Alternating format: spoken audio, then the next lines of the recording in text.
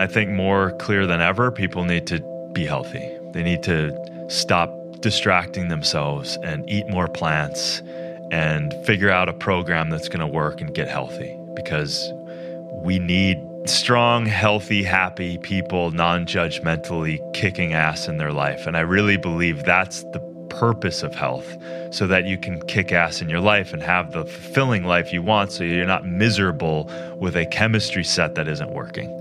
And it really comes down to two very simple things. I care about the health of people. I believe a healthy person has more choices and can really kick ass in their life and not have to drag around this body and then be a kind of this victim of a body that's failing. So I believe in health of the individual, mentally, emotionally, physically, spiritually. And I believe in the intimate connection and the health of the planet. That's superfood hunter Darin Olien. And this is episode 542 of the Rich Roll Podcast.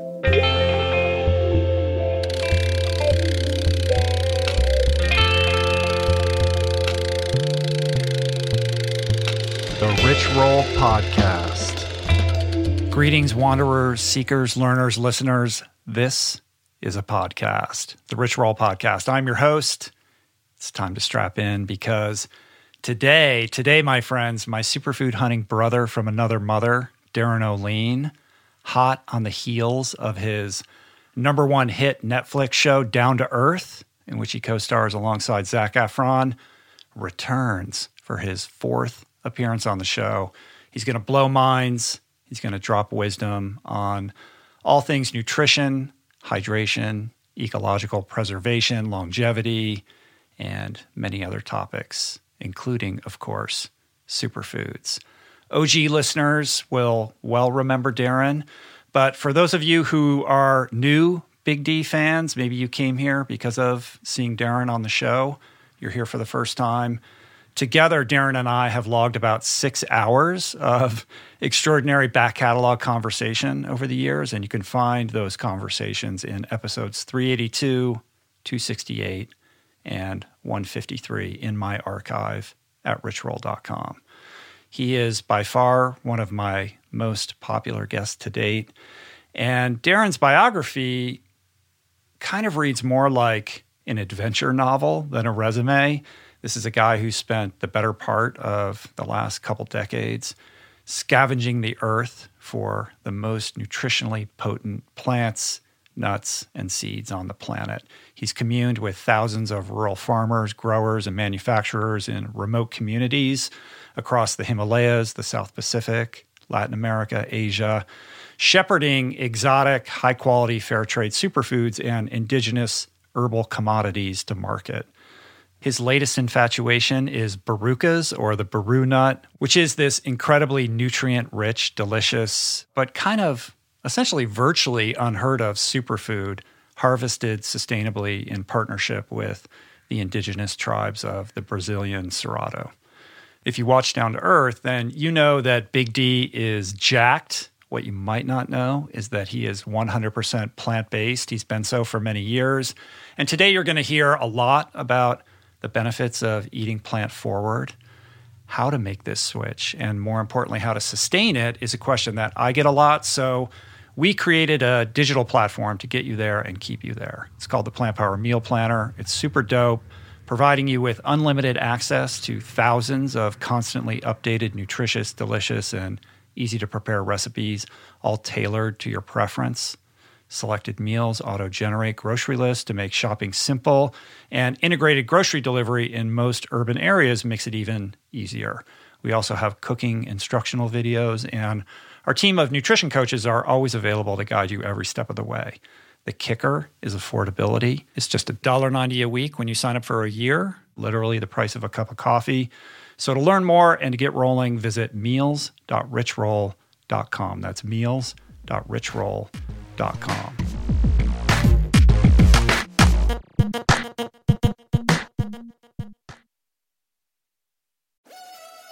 We're brought to you today by On.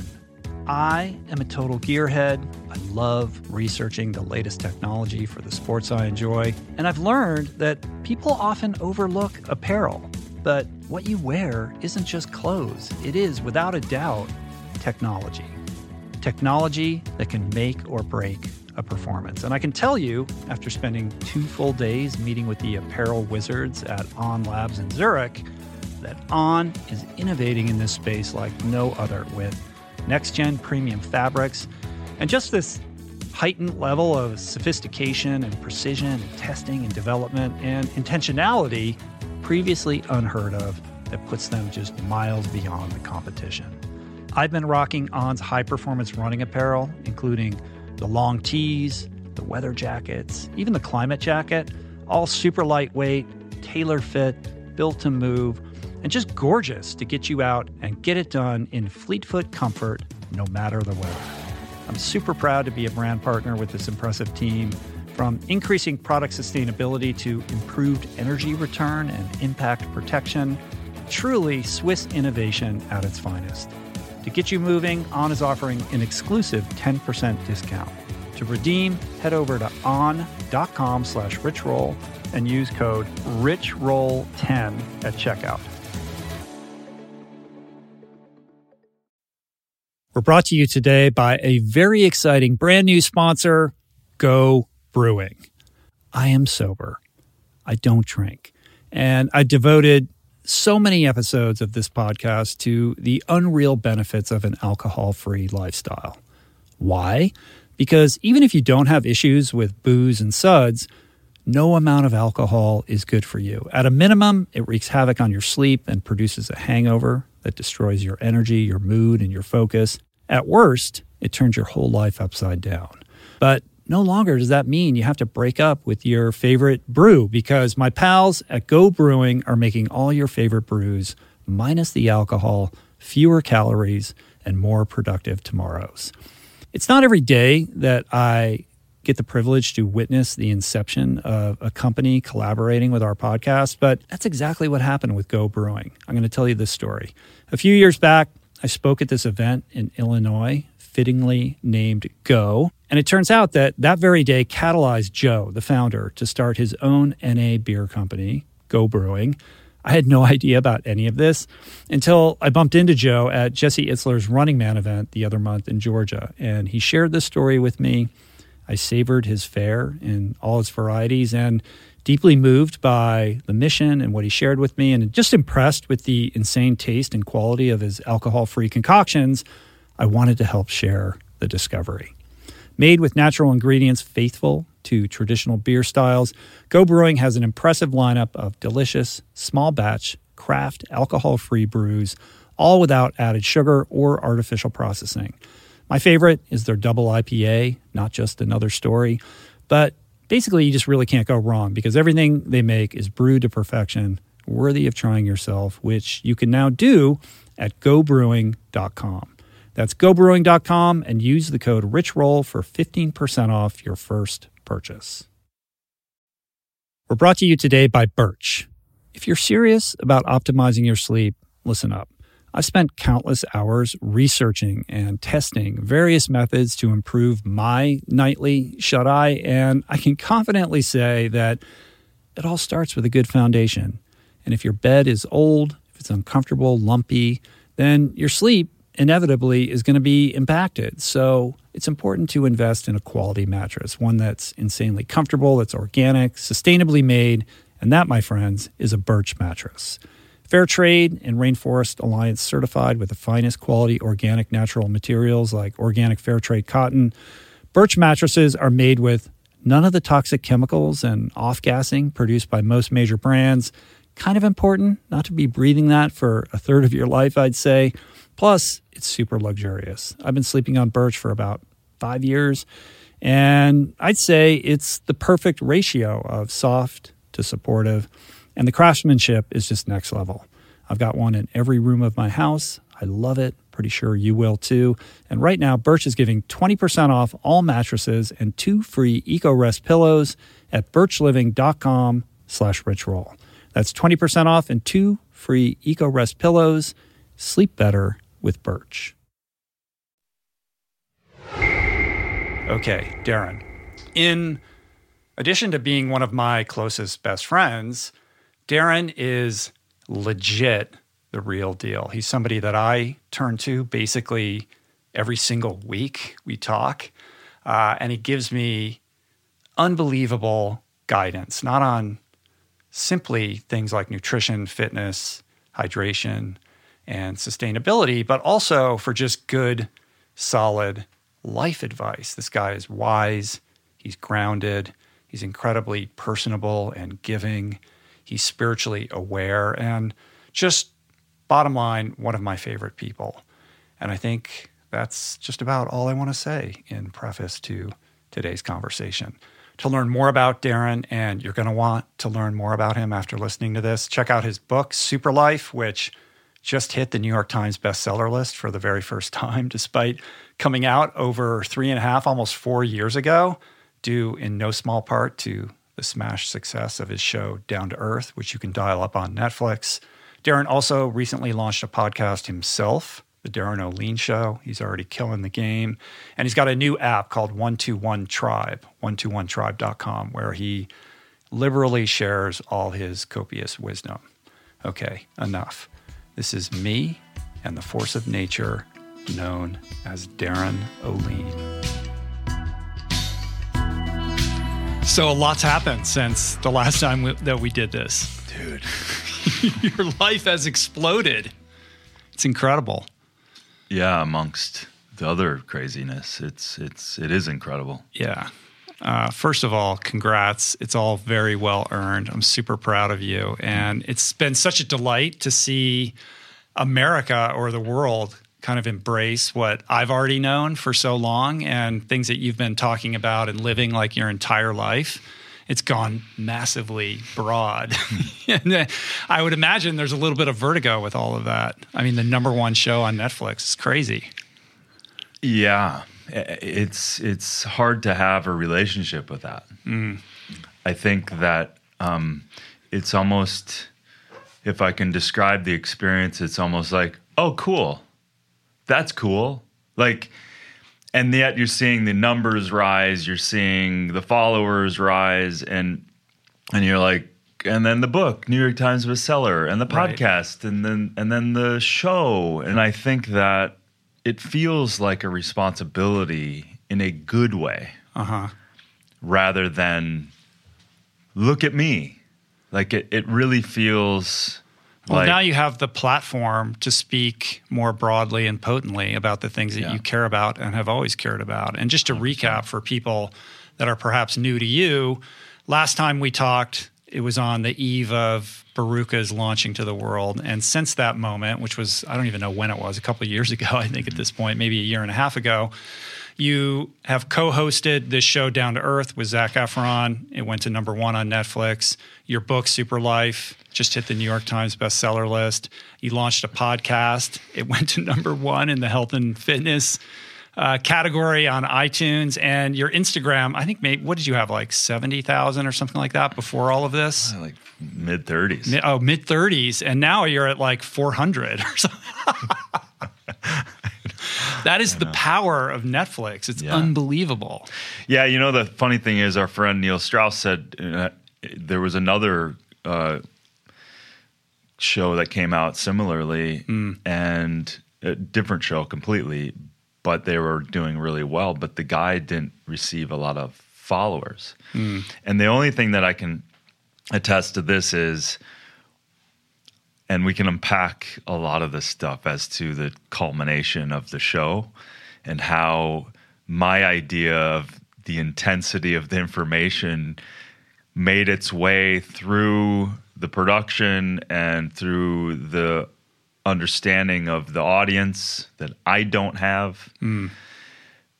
But what I see is that through the levity, through the lightness of how we delivered the show with some information, clearly, it somehow reached across the aisle of other people that don't necessarily live this way, don't necessarily have the same amount of awareness about how they are sitting in the world as it relates to their own health and the health of the planet. So it's such a beautiful thing to see regular people that I am, that you are. We're no different, but that they are tagline, message, thousands of them this way saying, my life is different. I am never the same. I'm going to do something better with my life. Over and over and over and over again, from a 9-year-old to a 70-year-old. Yeah. That, Rich, is worth everything. Yeah. It's a beautiful exercise in humility as well, right? Like, we talk every week. So I've been with you from the outset of this whole experience. And I know very well that had you had your druthers, this would have been a much more serious, intense deep dive and issue-based and policy-based. And you had sort of grumbled along the way, like, I don't know if this is going to work. Like, I want it to be like this. It looks like it's going in this direction. And yet to see it so well received on the broadest level is a lesson, right? In that, A, like, I don't know everything. B, these producers understood something that I didn't, because if I'd had my way, maybe it wouldn't have connected in this way, right? 100%. Yeah. Like, you spot on with the struggle, because I did, the beautiful thing is we can get into the origin story of how this even came about. Oh, I love the origin story. Yeah, Tell the origin story. Well, people, talking to you, like this. Come on, this is the origin story right here, right now. The podcast that we did, I don't think it was the first one, probably the second. It was the second one. Probably, yeah. It came by way of the show. So we did that show. Something about what I said, who I was, I don't know. But Zach heard it. And he was like, what is this guy doing? I want to know about this person. What is he up to? Mm-hmm. And so he reached out to your buddy, who's now my buddy as well, Connor Dwyer, the Olympian badass swimmer that you guys are mutual friends with. So Zach is friends with Connor, you're friends with Connor. So Zach reached out to Connor to get my number to see if it was okay that you give Zach my number. Right. Because Zach was interested. Who I still haven't met, by the way. I know, that's funny. And kind of how it crystallized, well, one of the aspects of it, and I told this on the podcast recently, so forgive me if you've already heard it, but I went out riding with Connor and Zach's brother, Dylan, along with Simon Gerrans, who's like this incredible Tour de France rider who was visiting from overseas at the time. And after our ride, I'm like, come on, let's go over to Darin's house. And I took those guys over to your house pre-burning down, and we're going to get into all of that. And you showed them your whole setup, and they were like, Zach would just kill to be here and all of that. So I think that trickled back to him as well. Yeah. And set in motion what would become this incredible TV show that you guys have done together. Yeah. So when Zach finally, it was months later, I'd forgotten, right? So you said, yeah, it didn't happen quickly. No. So you said, apparently Zac Efron wants to reach out to you. Is it okay that I give Connor the number to give to Zach? And I was like, sure, whatever, that's fine. And so I forgot about it. And then I remember the moment where I got this cold, like I didn't know the number, text. And it was like, hey, Darin, this is Zac Efron. I heard the podcast. I really connect with what you're doing, like a very sweet. And I ran it by my, Eliza, my then wife. And she was like, wow, that sounds really genuine. Cool. So I was like, dude, let's have lunch then. And so we ate at this great vegan restaurant, Golden Mean. And we sat upstairs away from everybody and sat there for a minimum of 2 hours. And he was largely just asking about what I was up to. Right. And then it was kind of at the very end where we walked out. He said, so what else are you doing? I said, well, for 10 years, people have been asking me to do this superfood hunting show, but I really wanted to broaden it because superfood hunting has woken me up to environmental issues because I've seen a lot and I've connected to a lot of people. So I want to do this show longevity principles, health, food systems, agriculture, water. Like, I want to get, and he was like, wait a minute. So you travel, you go to all these places. I'm like, yeah, of course. So he got so fired up. And then we kind of said bye, let's stay in touch. Then he called me 2 hours later. He basically said, I have this existing deal with Netflix in a topic that I just am not that excited about. It was travel. It was with other celebrities, eating in countries of origin that these celebrities were connected to. Like Feeding Phil or that Phil Rosenthal show. Yeah. So it was like going to those countries, eating that authentic food, and a couple of celebrities hanging out. And they shot the pilot. No one was really, from what I hear, no one was really that jazzed about it, nor was Zach. So he asked his team and the production, could we kind of bring these concepts together and basically do what Darin was suggesting? And I'll be damned. Like, he walked that in. Everyone kind of, I'm putting words on it reluctantly, but I think they trusted something. And then over time, I got into pre-production, and we spent a lot of time ironing out, the show, and the production team was jazzed because they're like, oh, wow, meaningful, powerful content. Well, typically in a situation like this, the producers would be shouldering the burden of trying to find the locations and who are the people we're going to meet with and what are the themes we're going to explore. But you brought this lifetime of experience and relationships to this. I suspect, and I want to hear more about this, that most of the places you went to, you've been to before. These are people you already know who are in your life. As a result of you being this superfood hunter for all these years, you've traveled the world and you already knew, like, oh, here are the places where we can explore these themes. And I already have these relationships intact. Yeah, indeed. There was a lot of things, and then some course corrections on the fly too. Like Iceland was like almost a last minute thing. And I actually, off camera, I did some foraging with some herbalists and stuff, and so really enjoyed that opportunity. But yeah, it was again, like, I had lists of colleagues in every episode, like heavy, right? To your point before, like, if it was up to me, it would have been... You would have gone down the academic rabbit hole. A little heavier, indeed. Yeah. And the thing about me when I travel, obviously, I'm having fun. And so, a little bit of the candor from the show, they grabbed a little more than I probably were comfortable with.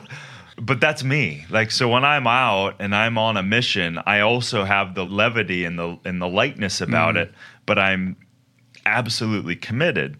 So I had all of these experts on every episode, and we were going to interview these people and that people, and Dr. Pollock and these water scientists, and Blumenthal from American Botanical Council, and we had Andreas, who was the head of biopiracy, that got cut out.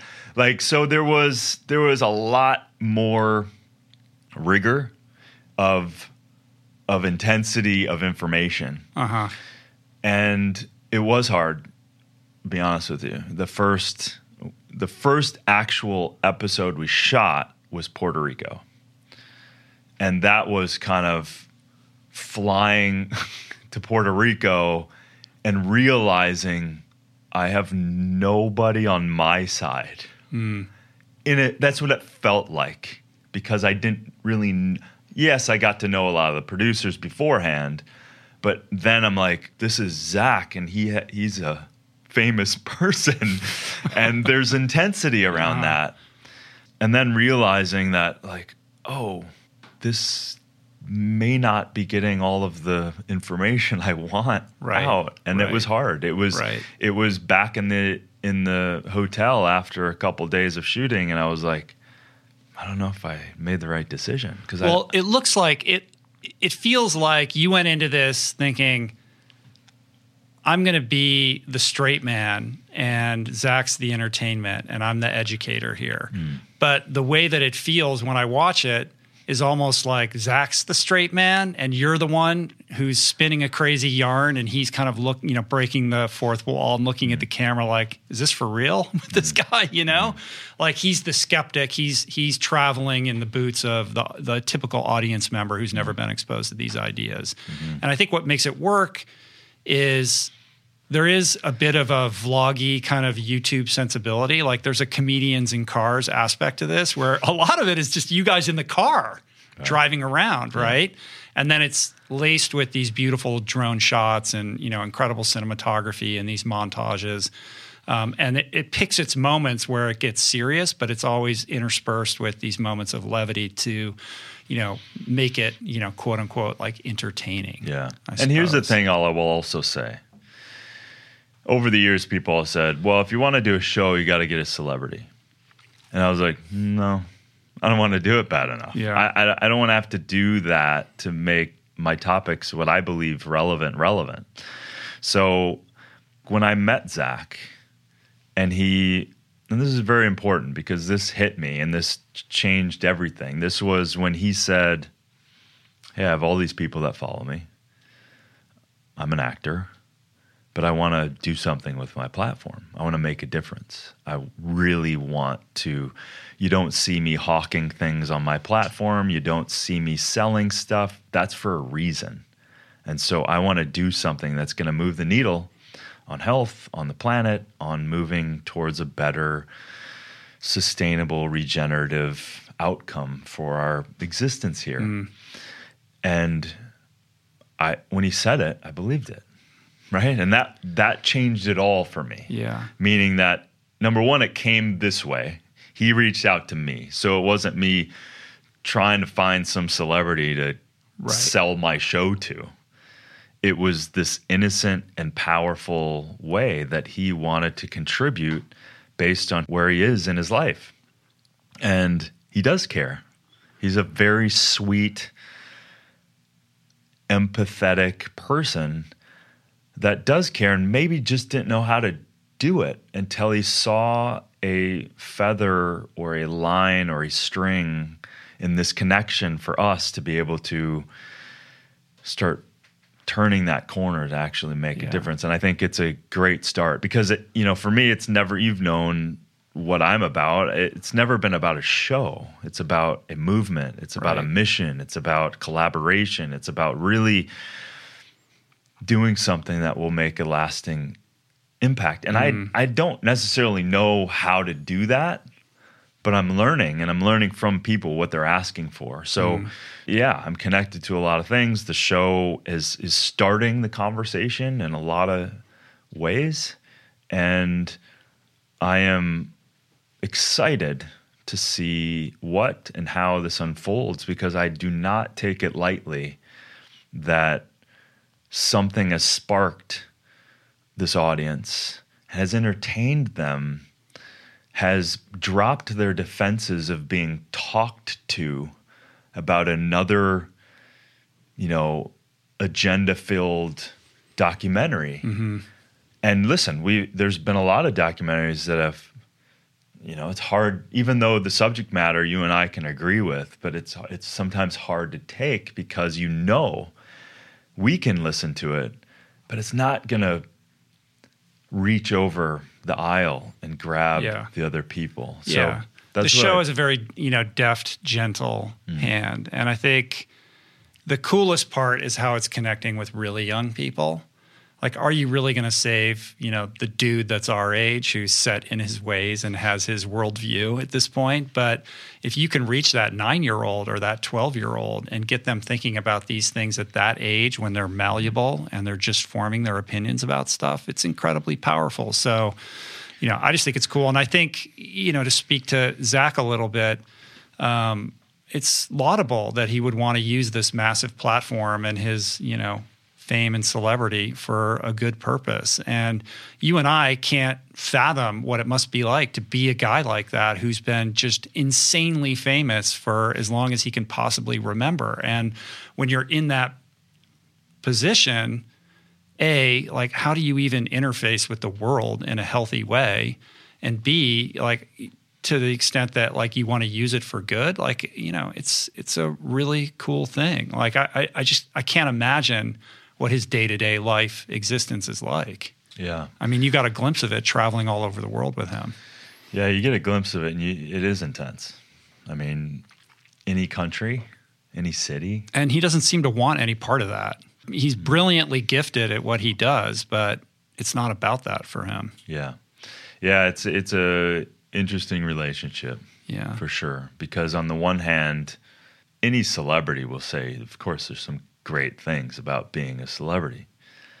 But man, there is something about it on the intensity scale in terms of population and what people want from you, and that kind of energy that's, you and I can walk around and be okay, but when that's always almost anywhere on the globe like that. And how do you trust anybody? Yeah. Because everybody who rolls up on you has some kind of weird agenda. Yeah. Yeah, and I think, listen, that's, we had a few moments in the car where, and that's a cool thing about the show. Eventually, for me, I just didn't care that the cameras were on to try to be something. They were always on, and then we were always just had these great moments. And there was a couple times when I was driving from New York to the Angry Orchard Apple situation. It was just this beautiful moment where we just almost were having our own moment and our own little podcast in a sense, right. And talking about his life and talking about that intensity. And yeah, it's not easy, but I think Zach's not afraid to dig in and to look at, where he has his issues and where he struggles, and we all need to do that. Yeah, of course. So yeah, it's I'm grateful for him to open himself up in a personal way and not being a character, not being a actor. And largely, he was not that comfortable in the beginning of just like, there's no script. There's no, it's just us. And yeah, well, when you're an actor, you're inhabiting somebody else. Yeah. In this, he has to be himself. Yeah. And, me, turn the camera on, I got shit to say. Right. Even though they took a lot of the weird moments, but, but I think it's great to also see, the different parts of people, because it also makes it real. Because I can get very serious about these subject matters, and I have both sides where I can go in and I have strong opinions and everything else, but at the same time, in order for me to keep myself balanced, I have those, fun moments that I learned when I traveled. I've seen a lot of things in the middle of nowhere that are horrible. Like when people, when kids are dying, you're looking at these children getting water, for example, in Africa, and it's feces-ridden water.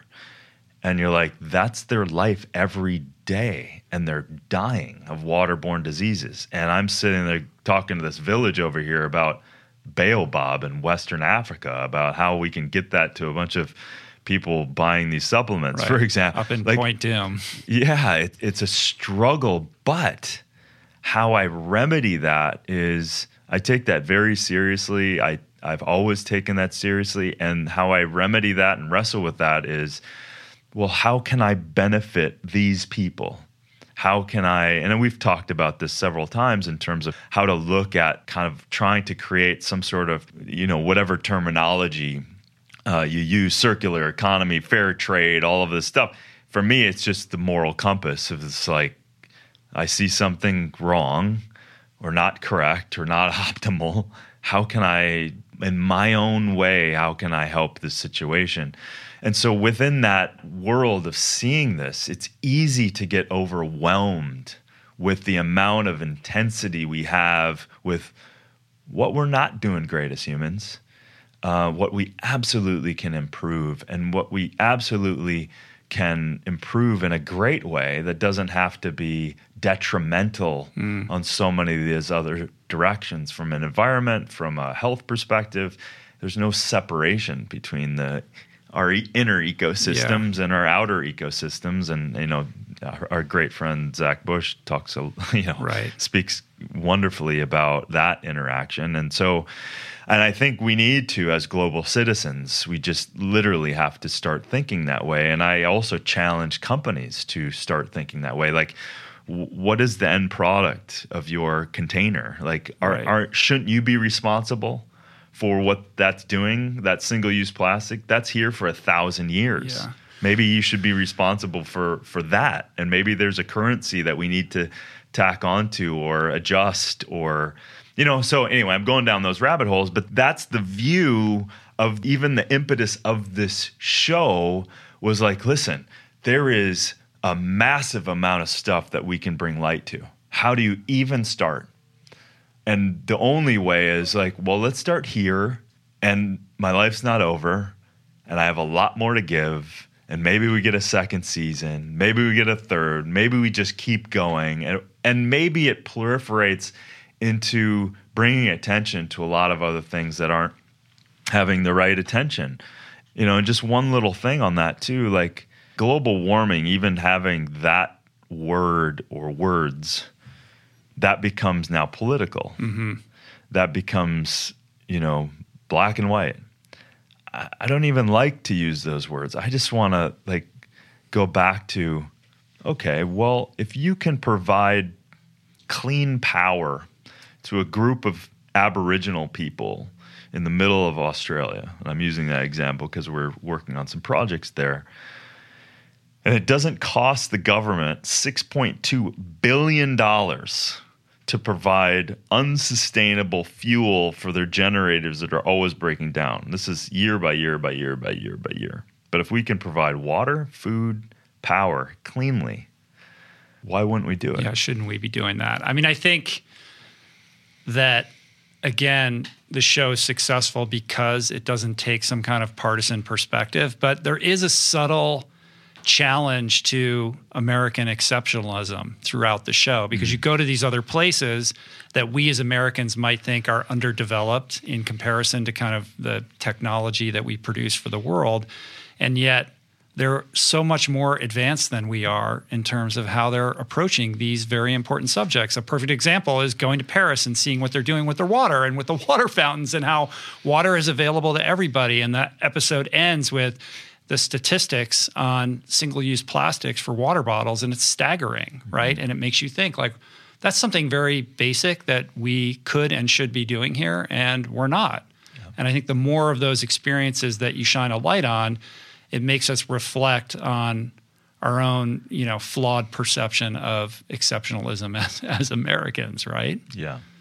And I think that's a very powerful thing that some people who may not have gotten to travel and don't get to see part of the world, they're seeing these amazing people doing some incredible things, that we have gotten this delusion of U.S. as some sort of superior superpower, when, there might be things that we do have, without a doubt, but there's also fatal flaws that we are still doing in the face of profit-centered economy, and that will always bite you in the ass. And so, as simple as just pulling the rug out from under this single-use bottle. I mean, of the 300 metric tons of plastic being created every year, half of it is literally single-use plastic. Yeah, it's just... And mostly water bottles. It's insane. So we can absolutely we need to turn off that faucet of that insane idea, because, not one bit of the plastic that's ever been created on Earth is gone. Mm-hmm. It's still here. Yeah. And that's up to 9.2 billion metric tons. Of all the places that you went for the what was your favorite episode or location? I've only watched the first 3, so. Oh, man. I know. You're going to cry. Underprepared. That last episode, you're going to cry. Is that the one where your house burns down? Yeah. I cried. both on the show and off when I watch again. But it's hard to know because they each had this own special place. I mean, Iceland, just from a personal perspective, I wanted to just explore infinitely more. That certainly was. And, then you go to Sardinia and you see the true village life, centuries old, this simple way of living, which is flying right in the face of everything that we've grown up with. And yet we're trying to reach back to it to give us the gems so that we can live long. Yeah, everybody in the village dating back 500 years can be traced to just 5 families, I think, right?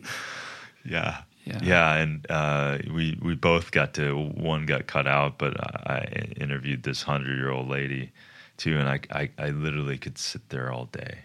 The wisdom, just pouring out of these people. Not that they are eloquently giving you the meaning of life, but there's these simple, it's almost like powerful contentment that you just don't feel from anybody.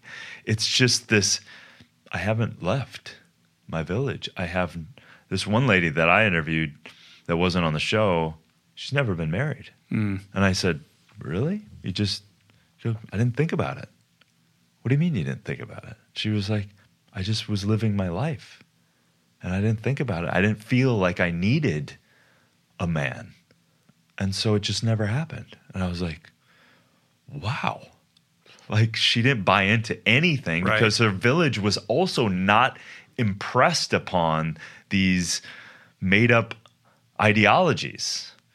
It was, this is the simple way of living. I'm content in such a degree. I'm blowing apart things that we think we need to accomplish. Yeah. And what is the half-life on those experiences, right? Like you've had many of these over the course of your life, but then you come home. How much of that sits with you and changes how you live on a daily basis versus, fading away? Like that's the trick, right? You go and you're like, we got it all wrong. Look at what these people are doing. And then we go back and then we just do what we always do. Yeah. Yeah, I think that's a great point. I mean, largely I'm pretty content in my now yurt that I had to construct after the fire and on the land and under the trees. So in one respect, all and every trip that I've taken has influenced me into the kind of life that I want. Now, at the same time, I am pulled and drawn to contribute and leave something behind, whether it's education, inspiration, connecting things and making certain things possible to contribute to things that I think we need to on a bigger scale, whether that's health, whether that's the environment. That's the wrestle. So I have a huge desire to contribute in that way. I wouldn't say I'm content with that, right? Because it's driving me, but I'm content in saying yes to it. It fuels me through, going back to like the population of people loving the show.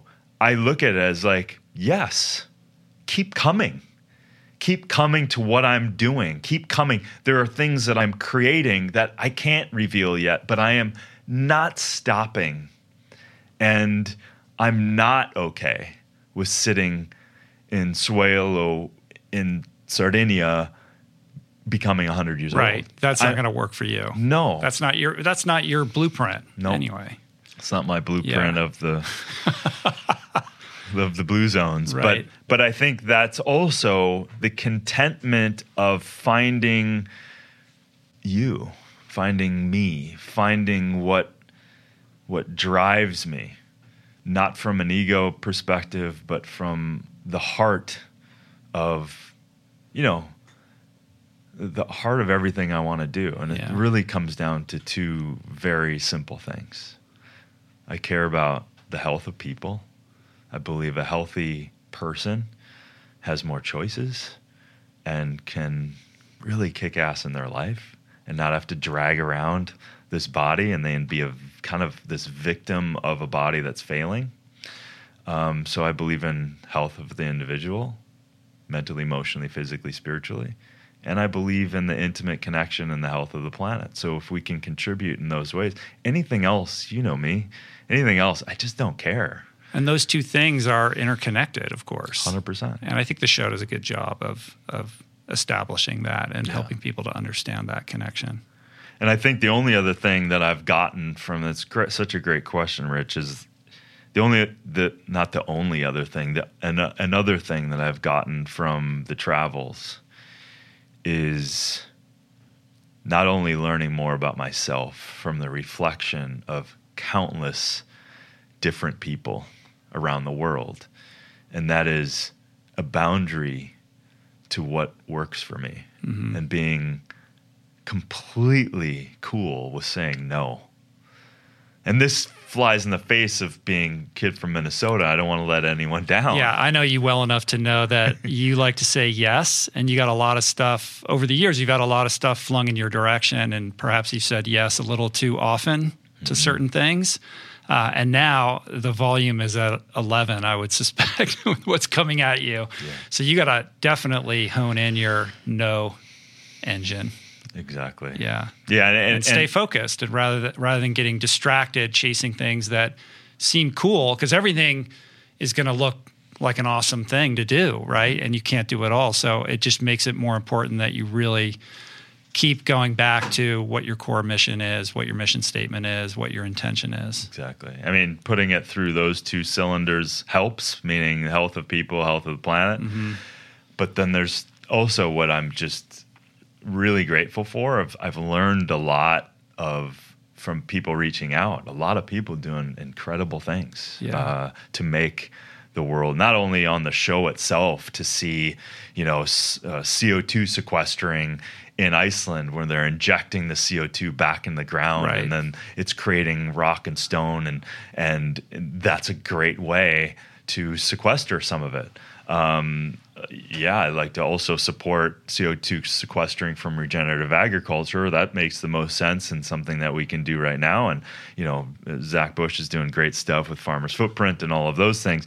Those are the kinds of things that I want to continue to support.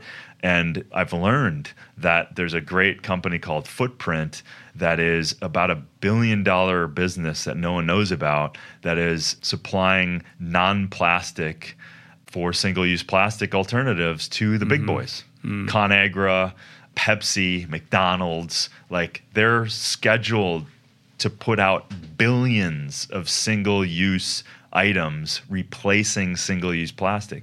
That, to me, those kind of relationships from the show, that fits with my mission to align, support, be ambassador for, and there's another 25 of them that I'm trying to do diligence on and all of that stuff. So yeah, it takes a lot, and it's hard to say no with things like that, for sure.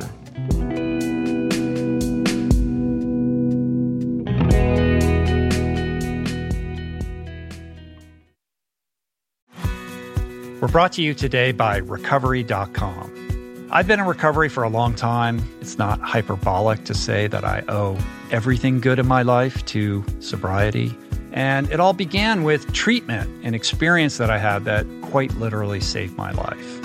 And in the many years since, I've in turn helped many suffering addicts and their loved ones find treatment. And with that, I know all too well just how confusing and how overwhelming and how challenging it can be to find the right place and the right level of care, especially because, unfortunately, not all treatment resources adhere to ethical practices. It's a real problem. A problem I'm now happy and proud to share has been solved by the people at Recovery.com, who created an online support portal designed to guide, to support, and empower you to find the ideal level of care tailored to your personal needs. They've partnered with the best global behavioral health providers to cover the full spectrum of behavioral health disorders, including substance use disorders, depression, anxiety, eating disorders, gambling addictions, and more. Navigating their site is simple. Search by insurance coverage, location, treatment type, you name it. Plus, you can read reviews from former patients to help you decide. Whether you're a busy exec, a parent of a struggling teen, or battling addiction yourself, I feel you. I empathize with you. I really do. And they have treatment options for you. Life in recovery is wonderful, and recovery.com is your partner in starting that journey. When you or a loved one need help, go to recovery.com and take the first step towards recovery. To find the best treatment option for you or a loved one, again, go to recovery.com. There are certain rare people who have a powerful voice and know how to use it. My friend Amanda de Cadenet is one such human. The podcast is called The Conversation because it is the conversation.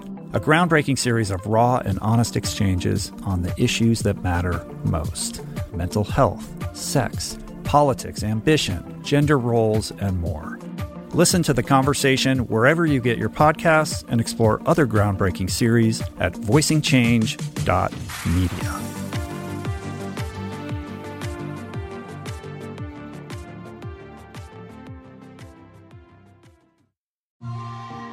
I'm super proud to announce my next venture, Voicing Change Media. This beautiful consortium of thinkers, storytellers, artists, and visionaries, all committed to fostering meaningful exchanges and sharing thought-provoking content. Voicing Change Media will feature shows like The Proof with Simon Hill, Soul Boom with Rainn Wilson, Mentor Buffet with Alexi Pappas, Feel Better, Live More with Dr. Rangan Chatterjee, and The Conversation with Amanda de Cadenet. You can explore this network and all its offerings at voicingchange.media.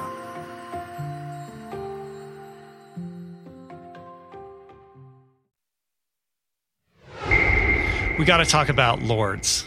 Yeah. That was a trip. Yeah. You go to Lourdes and you're going to figure out what's going on with the water there and the healing.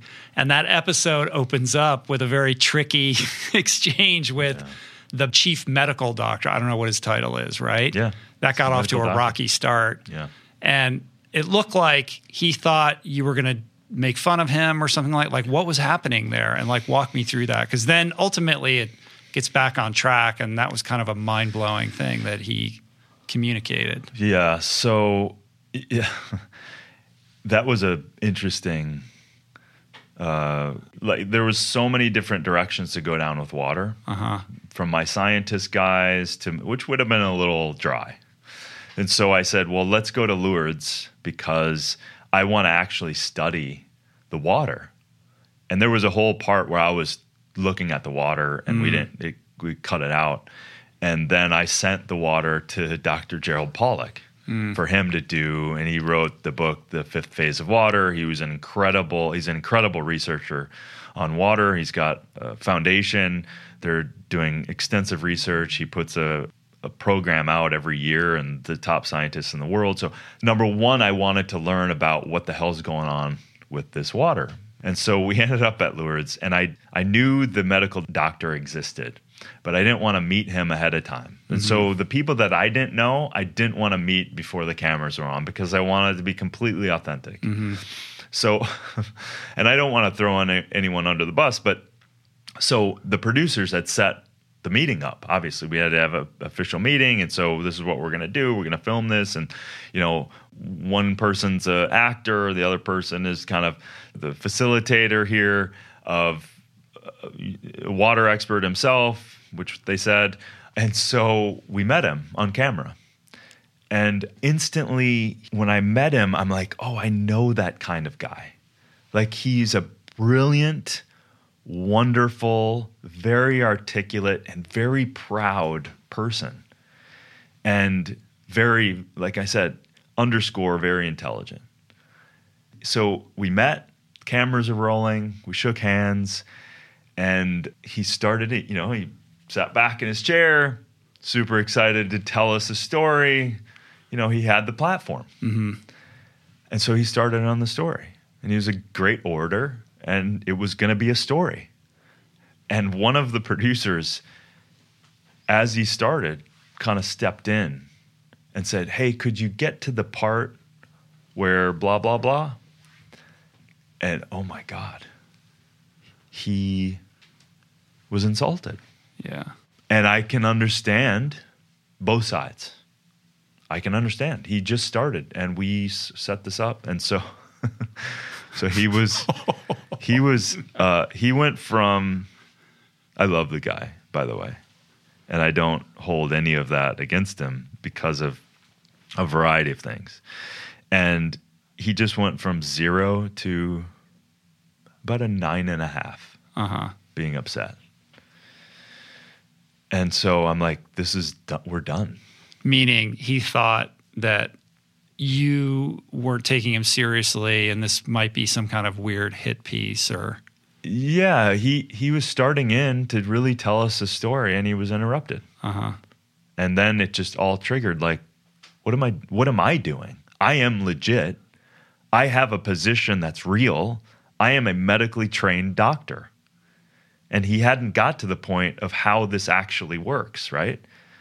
And how this actually works was he, with all of his medical training and a whole research, their job is to figure out if a miracle comes to them or someone thinking that this spontaneously miracle happened, his job was to figure out, did it have the criteria that they could debunk, that they could figure out, well, it wasn't spontaneous and it didn't completely go into remission. It didn't change. And there's all of our medical reasons that didn't add up to this miracle. So so the science is heavy and it's long.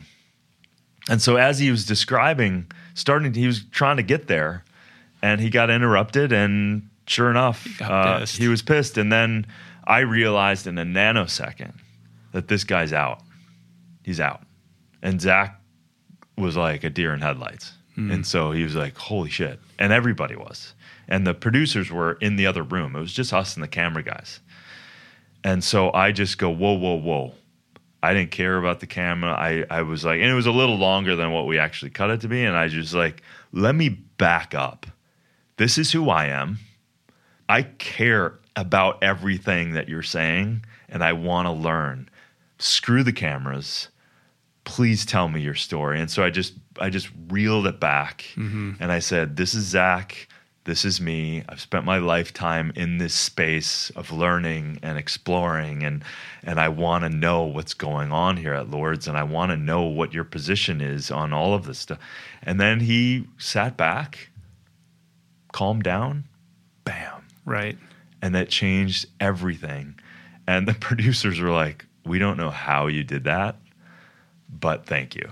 Yeah. And it became, and then of course in the episode they showed the x-rays, the miracle. It's right. And just to recap for people that are watching or listening, Lourdes is this place in France where people have been going for, hundreds of years to bathe themselves and imbibe this water that's lauded for its healing properties, dating back to Bernadette having this vision of the Mother Mary and being compelled to dig up this essentially like underground spring. And when was that? In what year was that when she did that? Do you remember? 1800s or was it older than that? I think it was 1825 or something. Yeah. Maybe. And so over the years, there are all these documented cases of people going there and being healed. So you go there and say, explain to me what's going on here. You meet with this doctor and he's showing you x-rays and MRIs of cases that he has vetted over the years where there's no legitimate scientific explanation for how these people have healed themselves other than the fact that they have come to Lourdes and participated in this ritual of bathing in this water. Yeah. Yeah. And this spring has been flowing ever since and people drink it, they bathe in it, they come. Clearly there's an energy there. It feels like a sacred place. I mean, it's just. And that guy had a massive cancer growth in his hip, right? That just ate away his entire hip bone. Yeah, so that was the one that he showed us. That was one of the latest miracles. They had decades of research, a stack of research papers trying to figure out how this happened. The guy himself apparently didn't believe in the miracle or anything, but he bathed in it and started tingling all over, and his hip was mush. There was nothing but ligaments holding his hip together because the cancer just had eaten his right side of the hip completely, and it all regenerated. And there was zero scientific evidence for them to explain it. Right. And so what happens is once they've hit these certain criteria, then they're like, we can't explain it in any way in our modern medicine. From every angle, from all the researchers, we can't explain it. So then they pass it to the parish, to the church, and they're like, it's now up to you whether you... So it's not the doctor's decision. His job is to try to debunk it. He runs it through this calculus of these criteria, one of which is that it has to stand the test of time, right? So they continue to like study these people for like a decade after they visit Lourdes. And they have to dismiss any other rationale for why this person was healed and all can't ever come back. Right. Yeah. It's so crazy, man. Yeah. Wow. Yeah. So Lourdes was this place we could go to start the conversation that I've met hundreds of scientists that have dedicated their lives to understanding this mystery of water. And it has so many properties. We talked about water. Yeah, we did like a whole podcast on water. Yeah. And it goes deeper, and like pun intended, it goes deeper and deeper and deeper and deeper. So Lourdes was this opportunity for us to go, there is a form, a structure, a quantum expression, a chemical expression, a biological expression, an influence that water has and receives and transmits and transports, and everything from conduction of voltage, which we live on, which our cells are needed, a certain voltage we need in order to have healthy cells. So, and you're thinking about, okay, well, all cells are through an osmotic flow of interstitial water and extratitial water. Mm-hmm. So there's a osmotic flow. And then when you talk about, just touching on this again, because it's so fascinating when you talk about, which is why I love Dr. Gerald Pollack's work, when that water touches a hydrophilic surface, like the cell membrane, it creates energy from coming up against that surface by exchanging protons and electrons, by pushing them out, creating that what's called an exclusion zone, a little thin layer in between the membrane and the water itself. And you're like, what? It's creating voltage. It's creating energy just by the water coming up against the surface. So that exploration is a continuous, you know this about me, it's a continuous exploration of what the hell is water and how it's structured and how it can be influenced and how it can hold ridiculous amounts of memory, physical memory, like a hard drive, a computer. It can transmit information. It can receive information. So Lourdes, going back to the show, Lourdes was dipping our toe in a little bit of what potentially water can kind of be. And you took that water and you had it studied. Yeah. That didn't make it into the show, but what were the results of that? Well, it's so hard to, so I tested it from total dissolved solids. So it had a great medium mineral content. You don't want too much. So there wasn't anything profound. There wasn't any toxins that I saw. There wasn't heavy metals. There wasn't environmental issues and exposure from our modern day world. There wasn't a lot. So it was a spring. It was clean. It wasn't, so there wasn't that negative side of it. There was a slightly positive pH to it. So it wasn't acidic. So it was benefiting. So when you look at pH, you're also looking at voltage. So when you have a negative voltage, you have electron giving situation. If you have a acidic situation, you have, call it a free radical. You have a scavenger trying to take from in the body, and when you have a negative voltage, you have an antioxidant essentially. So that's a very quick version. So from the pH perspective, it was like, okay, that makes sense. It's balanced. It's got electrolytes. And then I sent it off to Dr. Pollack. Unfortunately, through, I put it in a stainless steel jug. I sent it through, but it's so hard because it's now being influenced by all the other frequencies, by the airline trip. And so he looked at it. We didn't get conclusive evidence whether it had a lot of these hydrophilic properties or there wasn't anything that immediately jumped out to you that said, this is different than any other water I've ever seen. And there's some kind of alien entity. But that being said, this was a very crude way of looking at it. There's a lot more science you could look into that. You'd think Pollack would go right to the source and test it there. He has over the years been in touch with this doctor.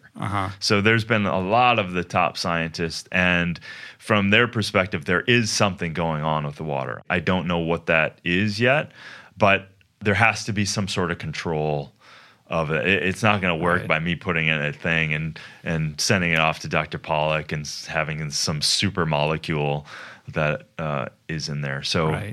But it begs the question. There is, without a doubt, coming from the earth in an aquifer that is still flowing naturally from the source, from the earth itself, it's obviously a better water, period.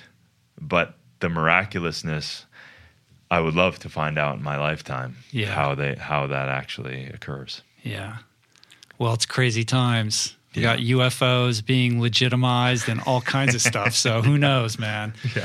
Let's talk about your house burning down. I mean, I think if memory serves me, when we last did the podcast, you had just recently acquired the property and moved in, I think, on the timeline. Yeah. So you bought this incredible little hunting lodge that had been there. When was it built? 1933. Yeah. On this pristine, beautiful patch of untouched land deep in the hills outside of Malibu.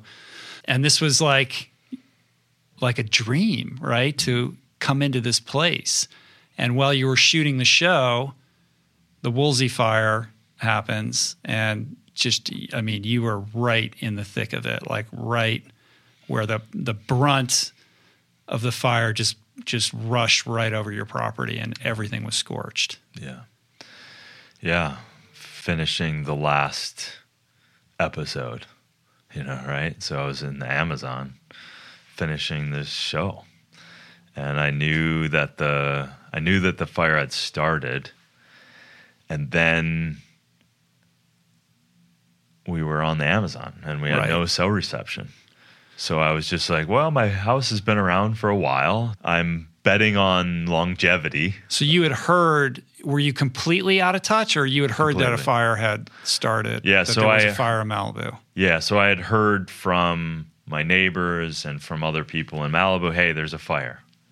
And I was like, okay, I'm sending good vibes, man. My house is okay. Just an ultimate, lesson in powerlessness. Completely. And a little naive, because I'm like, I don't know how big it is. I don't really know much about it. But I'm like, fire in Malibu, unfortunately, is kind of common. Yeah. So I was off. We were in the Amazon. We had a lot of exploring to do. And largely just when I think about it, I just send good vibes. And then we were done in the Amazon.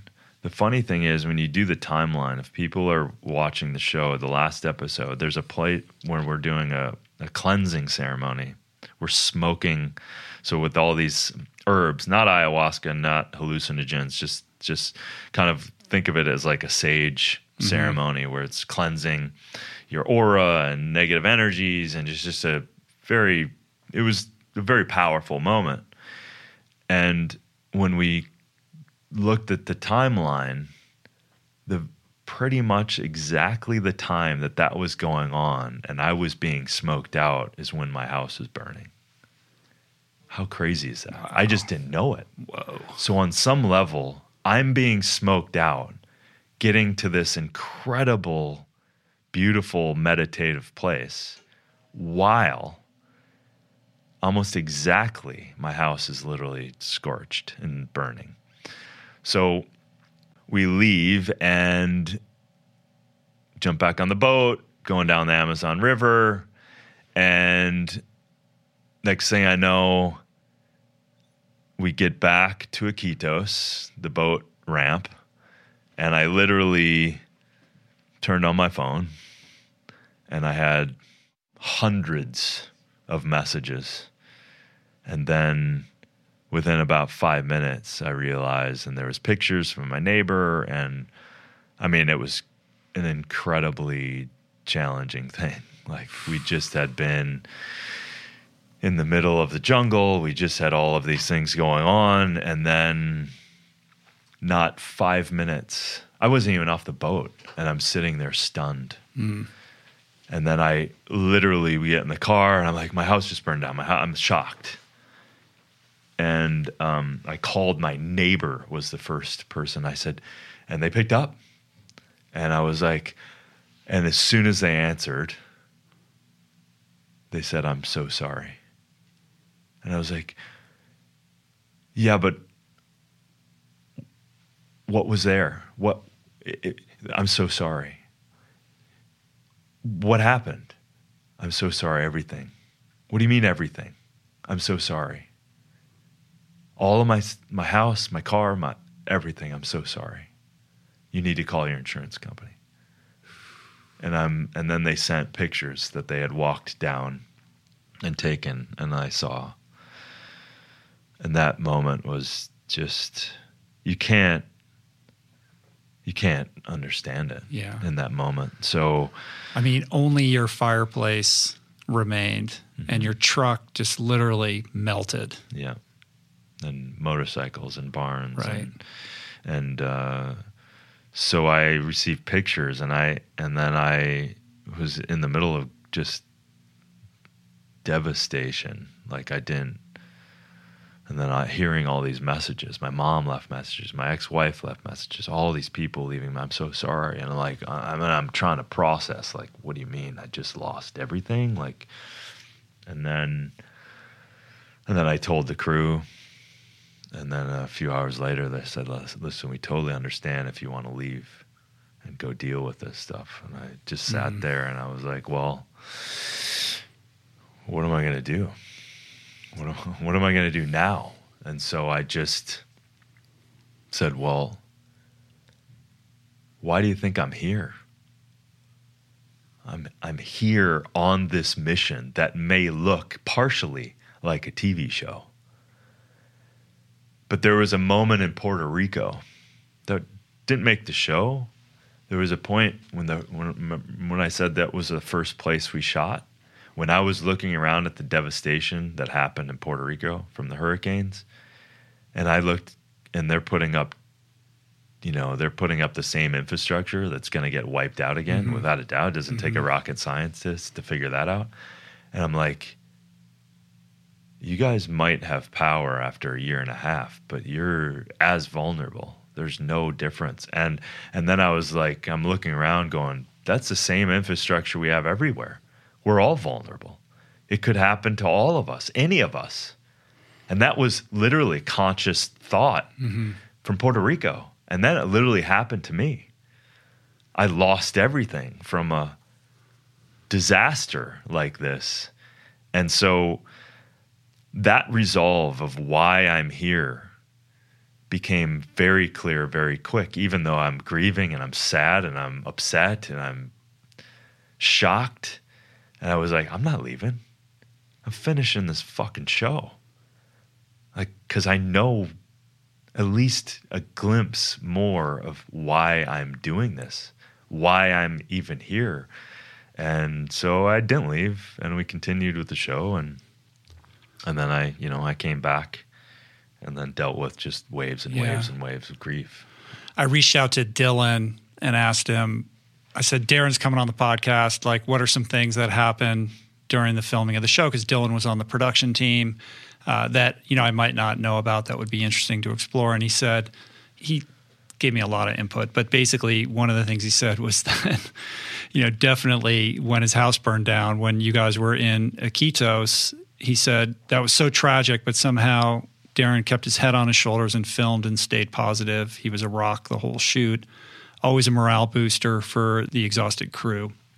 We definitely looked up to his work ethic, his early morning workouts, and constant positivity and knowledge bombs. And, the fact that, like, you just lost everything that you own, like your relationship to the material world was completely rocked while you're being saged in this place where people have nothing, and your ability to maintain your composure, of course, amidst of, the emotional tumult that would have caused, is an incredible thing. And, I just knowing you, how you navigated the kind of emotional landmines of that and the very practical material landmines of that.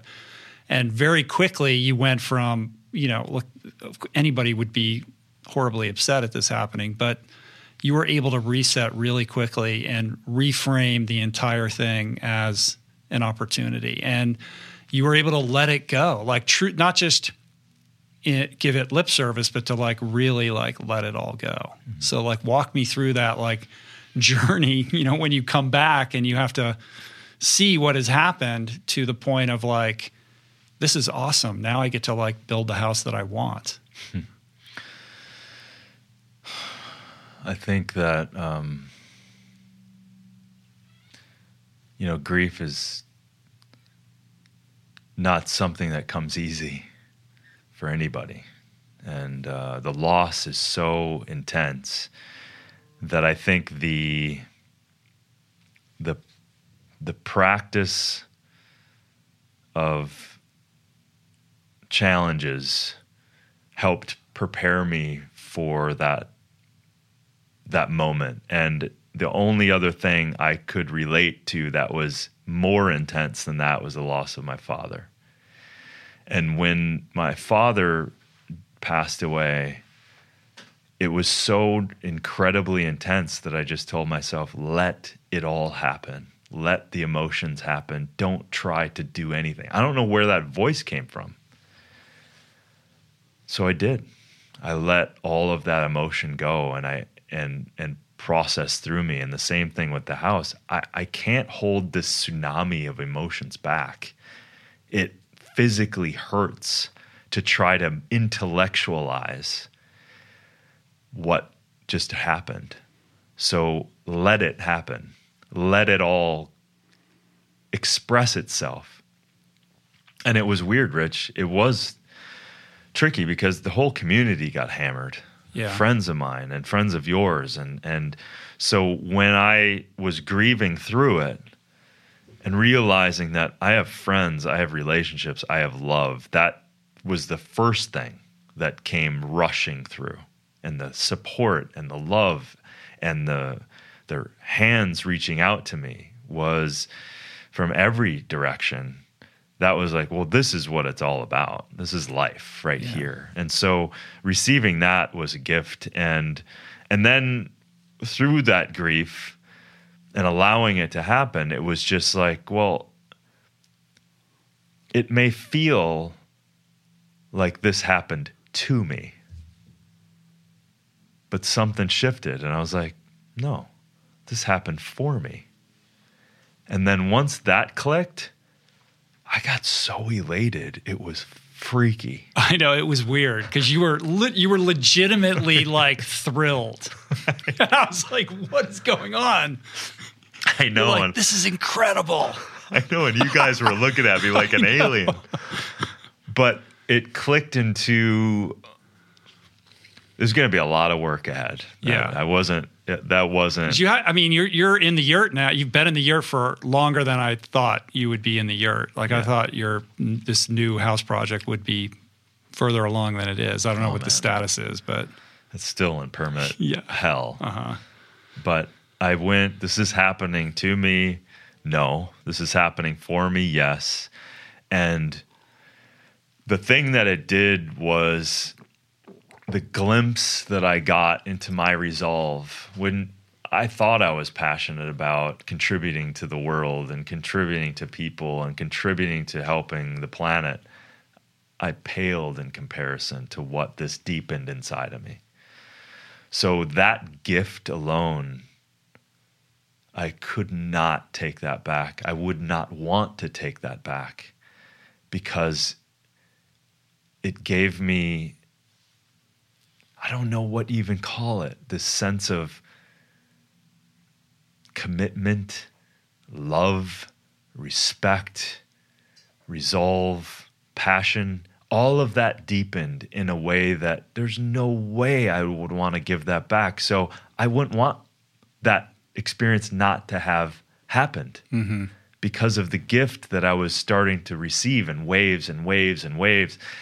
And you guys and you seeing some of that stuff, I was like, I'm freaking stoked, man, because I see something now. I see through the grief and I see a world that I want to contribute to. And I know that I can kick some ass and give it a go and use this as an opportunity to raise attention about a different way of decentralizing power, for example. There's people I know that can create clean power in a powerful way, build differently, that can protect against fire and seismic activity of earthquakes, that we can regenerate through permaculture and understanding food and food systems and growing through our connectedness of this earth, or the way we're living and the way we're not living and their health and vitality.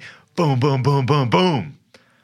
All of that stuff was rushing in a way that I thought I knew, but was coming in so powerfully that it changed my life. And I'm grateful for it. So living in the yurt, no problem. Yeah. Still going for It's more you anyway than a hunting lodge. You know what I mean? You're living in this yurt, so you have this kind of minimalistic lifestyle. And at the same time, the project of reimagining and reconstructing a domicile for you is like a project and a symbol and a means for you to bring your values into greater alignment with your actions, right? Like you can create this structure that reflects everything about who you are, being off the grid and with the water and with the power and all that kind of stuff.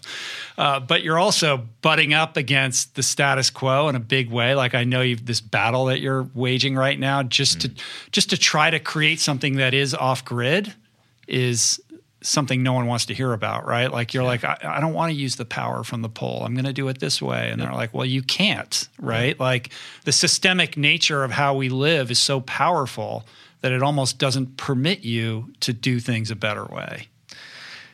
Yeah. And quote unquote, the normal person has no other options. Right. Because we haven't invested into our world that way. We have been reliant upon these monolithic monopolies that are like, okay, if I build a house, I gotta use this company Edison or PG&E or these other big monopolies, and they put up these god-awful poles and they string these lines and it clicks to our house, and then we have a smart meter that blasts us with EMF and blah, blah, blah. It goes on and on and on. And I was like, number one, these freaking guys didn't give me temporary power. They had me jumping through all these freaking hoops. So I just said, screw you guys. I'm not taking your power. I'm going to build a yurt. I'm going to get it off grid. I'm going to use solar panel. I'm going to use some battery systems, and I'm going to have everything I need. I'm not living without air conditioning and a beautiful bathroom and kitchen. It's a nice yurt. Yeah. I'm going to live, and I'm going to also explore that we don't have to live not that there's anything wrong with it, like we're living just in a tent without these beautiful parts of our modern day world where it's comfortable and clean and all of that stuff. I want to put attention that we can decentralize this power, because I'm not taking power from any monopoly ever again. I'm not taking. So when I build the beautiful, sustainable house, the one that's gorgeous and looks like a piece of art and has all of this stuff in it, I'm not living in a tent. I'm living in a beautiful structure. I'm never taking power again. So there's other ways, and it's way beyond solar. And this is a whole nother conversation that you and I will have when I start really getting into these power systems that will blow people's minds. Again, that people are doing that we don't know about. A little bit on this show, like, you realize there's some great people and countries doing incredible things. If we knew more about that stuff, we could, as a populace, invest and understand and educate ourselves around that, and not have these monopolies largely being the result of this fire, right? For example, that changed our community forever. So no, I'm going to spend time, energy, and resources into decentralize our food so we can be food sovereignty, decentralize our power so we can have power sovereignty, and start to figure out different ways to cultivate water, right? And there's ways, believe me, there's ways that you can cultivate from 2% humidity and you can create drinkable water right now. There's a lot of different things that we can do to create freedoms back again. Because I don't know about you, but there's some freedoms for some good reasons for right now, and some not good reasons that are going on as we speak that are not promoting our freedom. So I don't need to be... But it's the subtle ones that we're not even consciously aware of that are the ones that are more problematic that we need to pay more attention to. And I think the power thing is a great example of that. I mean, I remember I came down to your house to visit you maybe a year ago or something like that. And it was an ongoing frustration because they wouldn't give you temporary power, right? Like, I don't know what was going on there. But I go to your house, you don't have temporary power, but it was either, I think it was Edison had brought all its trucks down and they're like trimming the trees around the poles where the wires were. And you were like, I was like, what are these guys doing here? You're like, hey, you went out there and you were livid. You're like, I don't even have power here. I don't want your power. What are you doing here cutting my trees? Like, get off my property. Totally. You remember that? I remember that. The timing of you were like behind the truck or something. I was stuck, like, because you have this tiny little winding. I mean, to get to where you live is like a whole ordeal, right? Yeah. And there isn't room for a car to pass another car on your winding long driveway. That was a funny moment. That because that was the culmination of them not giving me power when I desperately needed to be back on my property. So everything that LA County and Malibu County basically said they were going to do, they weren't doing. So I'm fighting with going, they're not going to give me temporary, I can't inhabit my own property. So I'm jumping through hoop after hoop after, they want this now, they want this now, they want this now. They were making me do all these things. I'm like, give me fucking temporary power. Right. I want to be back on my property. I want my dog back who's like displaced and can't be with me right now. Give me my life back. And bureaucratically, they didn't care. So that moment was a funny moment when you showed up and I'm like, they just rolled into my property, didn't tell me, and started cutting down sacred oak trees for wires that weren't even turned on. Right. So I raced back. I called them immediately saying, tell me that these wires don't have power. Okay, hold on. We'll get back to you. They don't have power. Yes, they don't have power. They're not turned on. Okay, great. Take your power lines down. I've never told you it's okay. Get them off my property. And also, these people are cutting my trees down. Get them out of here.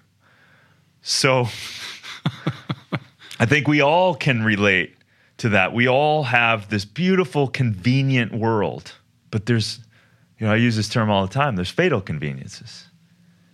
In this respect, if my power goes out, I have no power sovereignty if I rely on these things. Monopolies and these systems that are failing, they failed Puerto Rico. They failed me. They failed our community. We have to do something different.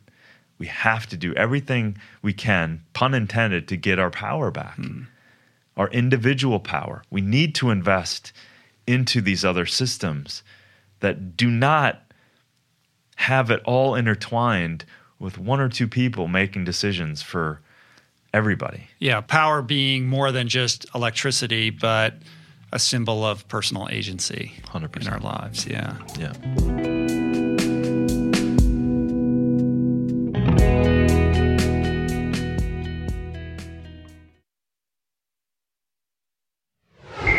How has the age of COVID and coronavirus affected your daily routine? Like, walk me through the Darin Olien day in the life of hydration and nutrition and fitness.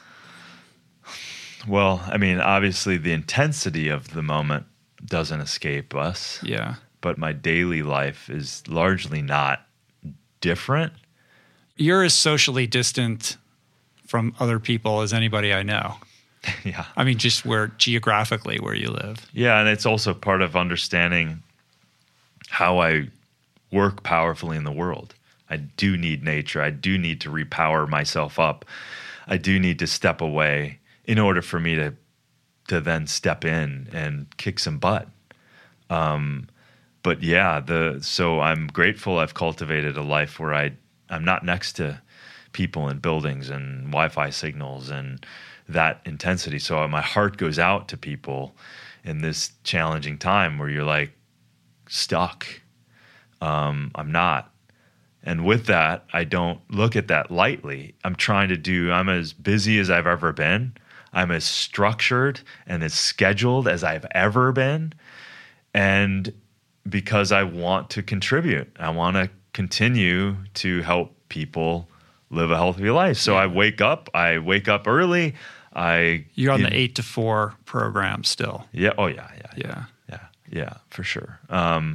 So, I get my water action. I start, He's got some show and tell. I got my blue bottle. So this is a great company. This is where glass bottles get away from single-use plastic. I filter my water like crazy. All the water filters into my house. This is a cool company because of the frequency of the blue.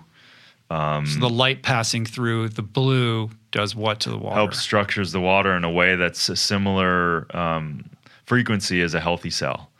So a healthy cell is between negative 25 and 35 microvolts, right? So that light passing through helps to structure that water. It creates a energetic signature that is similar to that which is a healthy cell. Okay, when you get injured, the body uses more energy to ramp up the voltage, literally, so that the healing can happen. When you're acidic and not eating well and not eating enough plants, your voltage literally drops, right? 8th grade class, took 2 voltage meters in a potato and you turn a light on. Right. That's as simple as it is, right? So boom, drink my water. I've got some on-demand hydrogen water. What's the name of that bottle? This is a company called Blue Bottle Love. And I happen to have love on the bottle. So this works with, Dr. Emoto. Masaru Emoto, right? Yeah, exactly. So he did a lot of research around the structure of water. And this was just his way of showing that the water is informed, right? So he wrote the love and hate and all of this stuff and realized that water is structured by that influence. So, hey, whether you believe it or not, it feels good to look down and drink water that's filled, that's bathing in love. And then I also have, so I have a lot of technology around water, but then... what is your particular water filtration system that you use? Yeah, so I filter all the water coming into the house. So every bit of water goes through 3-phase filters, and then it vortates. So the great work of Schauberger back in the early 1900s, he was an observer and researcher of nature, and he realized that water vortates. It's healthy when it structures itself. It doesn't move in a straight line, nor is it good when it's stagnant. So my water is filtered, and then it goes through a vortator. So it structures the water as it's coming into the house. So then it's just a nice little RO system, so reverse osmosis. So it's taking out pharmaceuticals, taking out fluorides and chlorines and volatile compounds that interact with those things. And then I have then my final filter system, it goes into a on-demand hydrogen creating machine. So hydrogen is one of the great antioxidants, stabilizers of free radicals in nature. So that's pretty much what this is. And then it's in a glass So it's bottle. literally like a 3-stage, 4-stage process where you have multiple filtration systems before the water ends up in that blue bottle. Yeah. Plus I have a well too. So well is pretty... And you get all the water from the well. Yeah. Right. And it's pretty... So my whole... For people that are into digging into that more, do you have links for the particular types of filters that you use that we could put in the show notes? We're devising a FAQ because that's a big... well, after your water episode on the show, I'm sure a lot of people want to know more about that. We'll get that to you. And if people are overwhelmed with just hearing that, I mean, you basically just a reverse osmosis... couple $100. Is that the most important of all of these? Like if somebody wants to just start, like where's the focus? Yeah, because the RO is a particular size of filter that won't allow those particulates to go through, the dangerous ones, the pharmaceuticals and the things that are ending up in our water. So it filters out that. Or you can also distill the water. So distillation through its evaporation and then recondensing. Clearly, that's a good one. But your water sommelier in the show said no bueno to that. Yeah, so that's where him and I conflict a bit. And we weren't able to have a discussion enough that would make it in the show. But he's not wrong. There's just some nuance to it. Not everyone can buy a bottle water from who knows where. Right. But some of those Catalonia.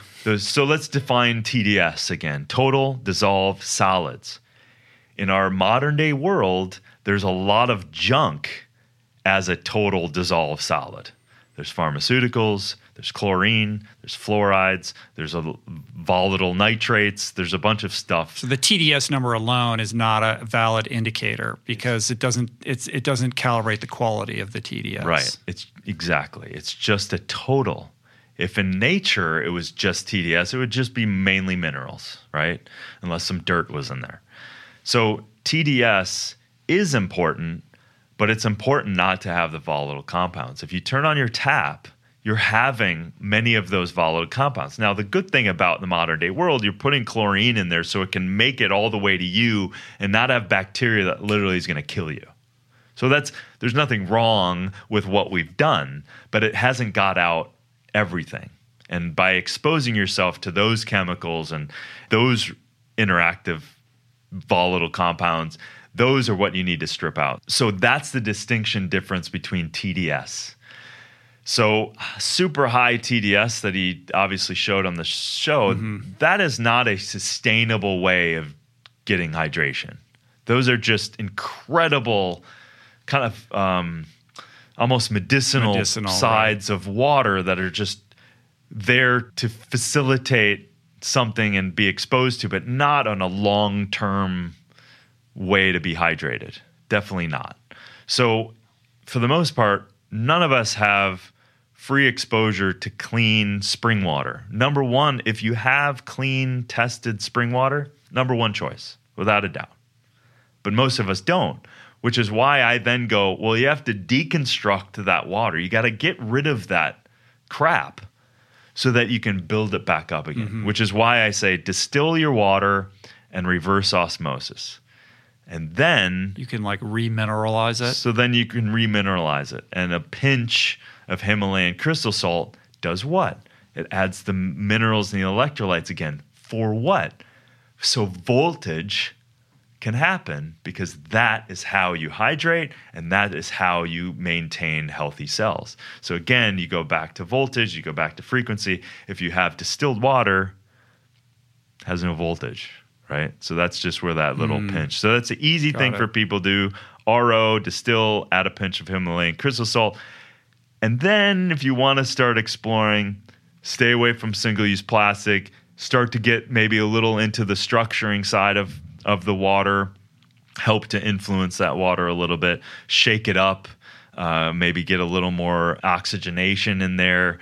Water doesn't like to be just sitting around. So, so that's a little bit on what to do. So anyway, it always seems to be the long part of my morning routine is water. But hydration is your whole thing. I mean, the point being like we're underhydrated. If people truly understood the power, the potency, the importance of hydration, it could really revolutionize your health. Yeah, I mean, one of the number one cause of fatigue, retention, brain loss, the dementia and Alzheimer's definitely have a dehydrative component to that. When you look at the stats, I even mentioned this in my book, 7% of 300 million people don't even drink an ounce of water a day, Rich. That's like... How is that possible? I know, because what I believe is happening, when you wake up, your body has used that water, is trying to repair the brain and the central nervous system and get out the toxins. You wake up, you're fatigued, you're tired. You reach for what you think you need energy for. So you reach for your coffee, your stimulants, and everything else. And then you're in that cycle. But you're not actually reaching for water. And so the brain and the being is so powerful that it will shut off that signal of just intense thirst so that you can actually have enough mental capacity to primally try to find water again. But we're not. We're grabbing for the other stimulants again. So it's a crazy thing. The body's so adaptive that we literally will pass on dehydrative blueprints epidemiologically to your children. Because if you have trained yourself that this is a desert, I'm not drinking any water, then your body has to shut down certain systems. The skin's definitely going to start to fail, your eyesight, your brain activity is going to be less, you're going to be fatigued. And if you've been doing that, you're going to pass that on to your children. Like an epigenetic way, you mean? Yeah. Yeah, I mean, if you take one thing away from this podcast, it's start your day with a liter of water. 100%. Yeah. So then, from there, I just play with a lot of elixirs and adaptogens and things like that. And then I have my morning routine and, I get very clear on what I want to do and my passions and alignments and meditative places I go to, breathing routines. May seem like a lot, but it isn't. It's very efficient. And then it's just getting clear on what I want to do. And then I work out, and that's a lot of... By the time you finish the morning workout, you've lived an entire day. Yeah. You get up at 4, this process begins, and by 10 a.m., you're ready to start your day, but you've already had a whole day. Yeah, so that's when I'll take, make a ridiculously huge bowl of, fruit and smoothie and throw a ton of barukas on top, and that's when I'll have my first meal after I've done all that. And you live alone with Chaga, your dog, so you have the ability to control your environment in a way that a lot of people don't. How was it when you were doing the show and you had to go to all these crazy places? Like I gathered from, at least in Iceland, trying to eat plant-based there looked like it might have been a little bit of a challenge. Yeah, I mean, you do realize throughout, all of these traveling around, you realize that certain cultures it's a lot more difficult. But, luckily the word was out. So all these people and chefs and they made sure that it wasn't challenging. But yeah, I mean,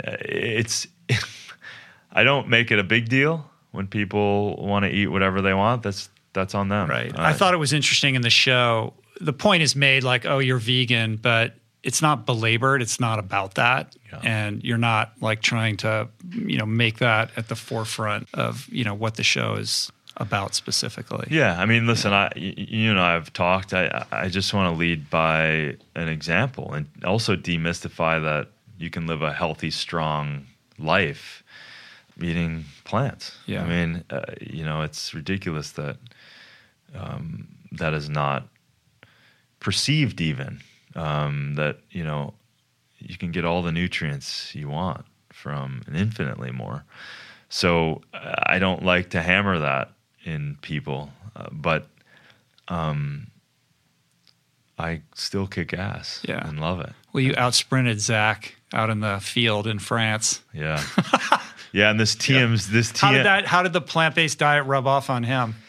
Listen, he's been in and out of that for a while. I think it's just you got to commit, man. You got to commit to anything. And being this isn't a Zach comment per se, but I've been around a lot of actors, and you go in and out of these micro worlds, and it can be draining. And if you don't prepare and plan in and out of this intensity, then you can flip and flop all the time. I saw it in my wife too, my ex-wife, as an actress. So, he believes in plants and medicinal plants and for sure. And he largely has been eating a lot of plants and mostly plants. But, I think for the show, he felt a little pressure too, to like, well, these chefs and they're going to make us all this stuff. So I should, Yeah. What else you got in your show and tell down there? You got some barukas? Oh my God, dude. So this isn't even the right bag. Notice I put cacao. I'm going to have you eat these. You wrote it in pen. So this is... So last time you were on the podcast, this company had essentially recently launched barukas, the Baru Nut Company, that are these incredibly delicious, nutritious nuts that you've sourced from the Cerrado in Brazil. And these things are unbelievably delicious. Yeah. You can't believe how good they taste. And then when you look at their nutritional profile, it's insane. It's insane. So this, dude... Is that your butter? This is the new butter. So we put a wild cashew with barukas before, and I told them, listen, give me some time. Let me make a butter. I want you to try that. Yeah. Slide that over. I want you to try that. That is the best. So that's coming out.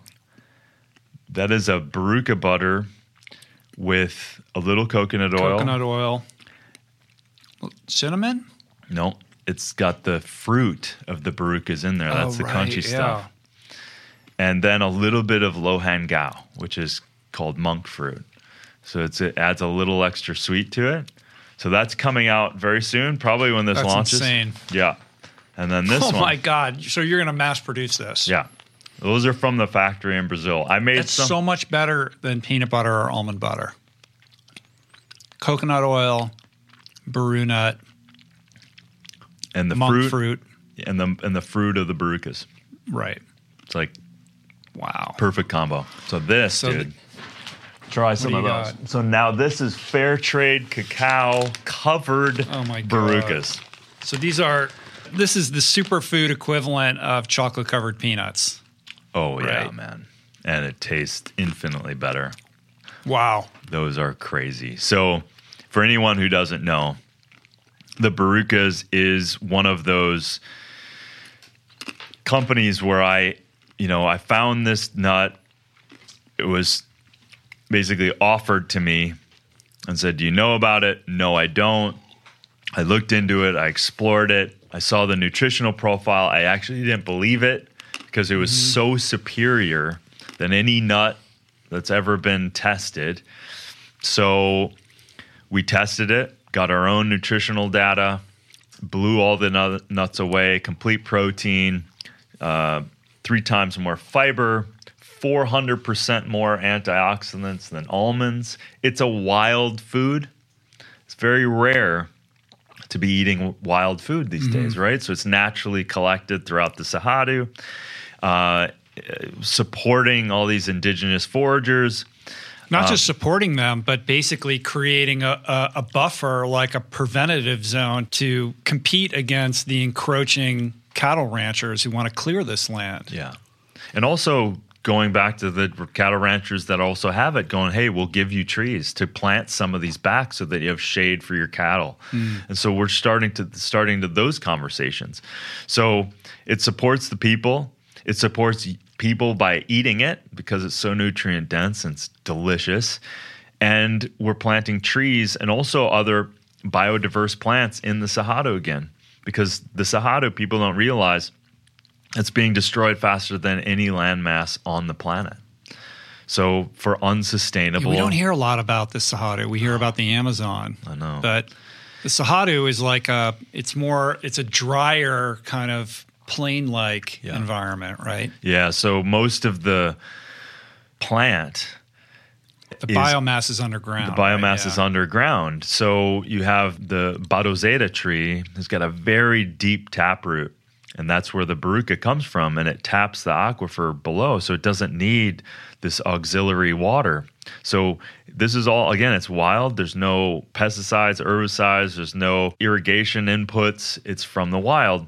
And so we're getting to support that natural biome and then actually help planting the trees. So our basic motto is every 5 pounds we sell, we plant a tree. And so we're super proud of that and getting this out. And again, this is again a no-brainer. We had to create our business model this way, and this is where we all have to go, you know, in supporting the people, supporting the environment, and supporting the customers that are getting a nutrient-dense food.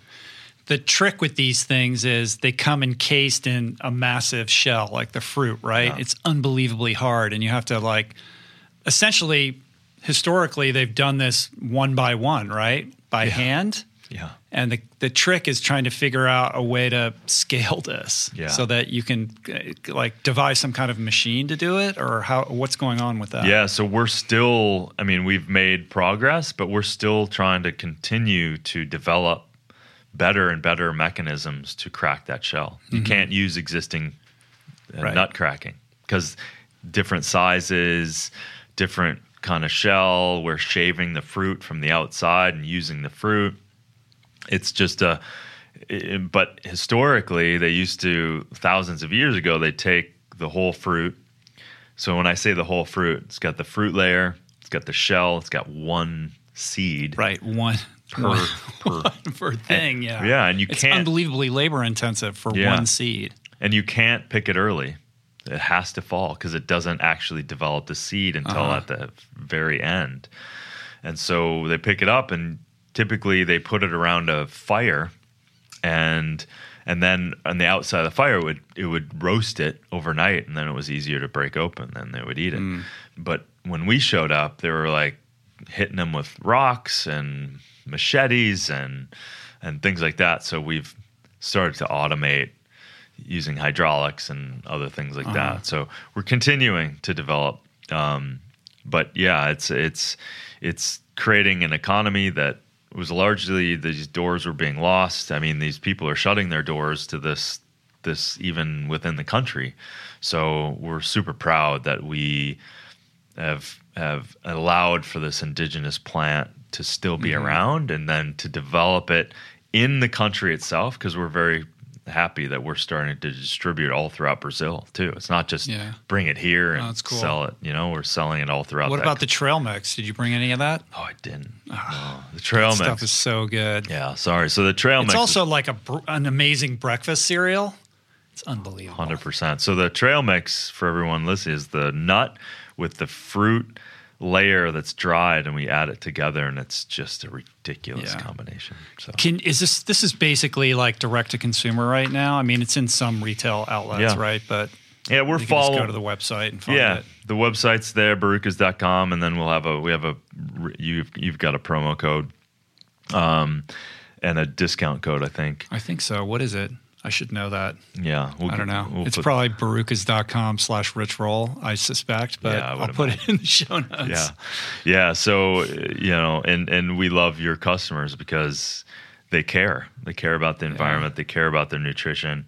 And they care about the way we're sustainably working with this important, not only business model, but this sacred nut that we've got to support. It's cool. Yeah.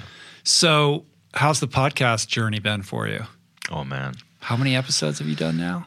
I think by us talking here, I think it's 13 or 14 episodes. Welcome to the club. Thank you. It was great timing. I mean, I have for you to launch it, essentially just have like, how many episodes did you have out when the show launched? I don't know, maybe 8, 9. I mean, I know that that timing wasn't by design, but it was brilliant. Yeah. You did those things together. Yeah, I was working on the podcast for a while, as you know, and just figuring it out. I had this great company, Amplify, out of Australia, who's the engineers behind it. So they took off that burden and that labor. And so I just started getting used to just interviewing people and doing that stuff. And so I had a bunch in the can. And again, the TV show was supposed to come out a year ago. Right. And so it was just by divine plan that this all just lined up together. I launched the 121 Tribe app, which is some recipes and functional training and information and water tracking, and the podcast. It all just, and then we got I didn't know when Netflix was going to launch it. We all didn't know. Right. And then all of a sudden, the last minute, they give us this date, and I'm like, wow, okay. So people think that you have control over those things. No. You had no idea. Which is why I just like, well, okay, so I'm potentially developing another TV show. I'm staying focused on the podcast. I'm going to get that out. I'm going to stay focused on this 121 Tribe app. I'm just going to keep creating because I'm dedicated to what I'm doing. And then I'm working on the sustainable stuff on the side. Not really on the side, but on the forefront. But it takes a long time to develop some of these energy tech solutions with these groups. And so I just creating, and it just happened. Well, it's a great example of luck and hard work meets opportunity and luck, right? Mm-hmm. Like you just were plowing ahead, not sitting around waiting for the Netflix show to come out. Like you created all this other stuff, and divine timing kind of, coincided to have these things all percolate right around the same time and sort of feed each other. Yeah, it's amazing. It's cool. Yeah. But the podcast, you seem like you're having fun with it. I love it. Yeah. I listen, dude, I mean, being here with you, like just us talking and getting into stuff about things we care about.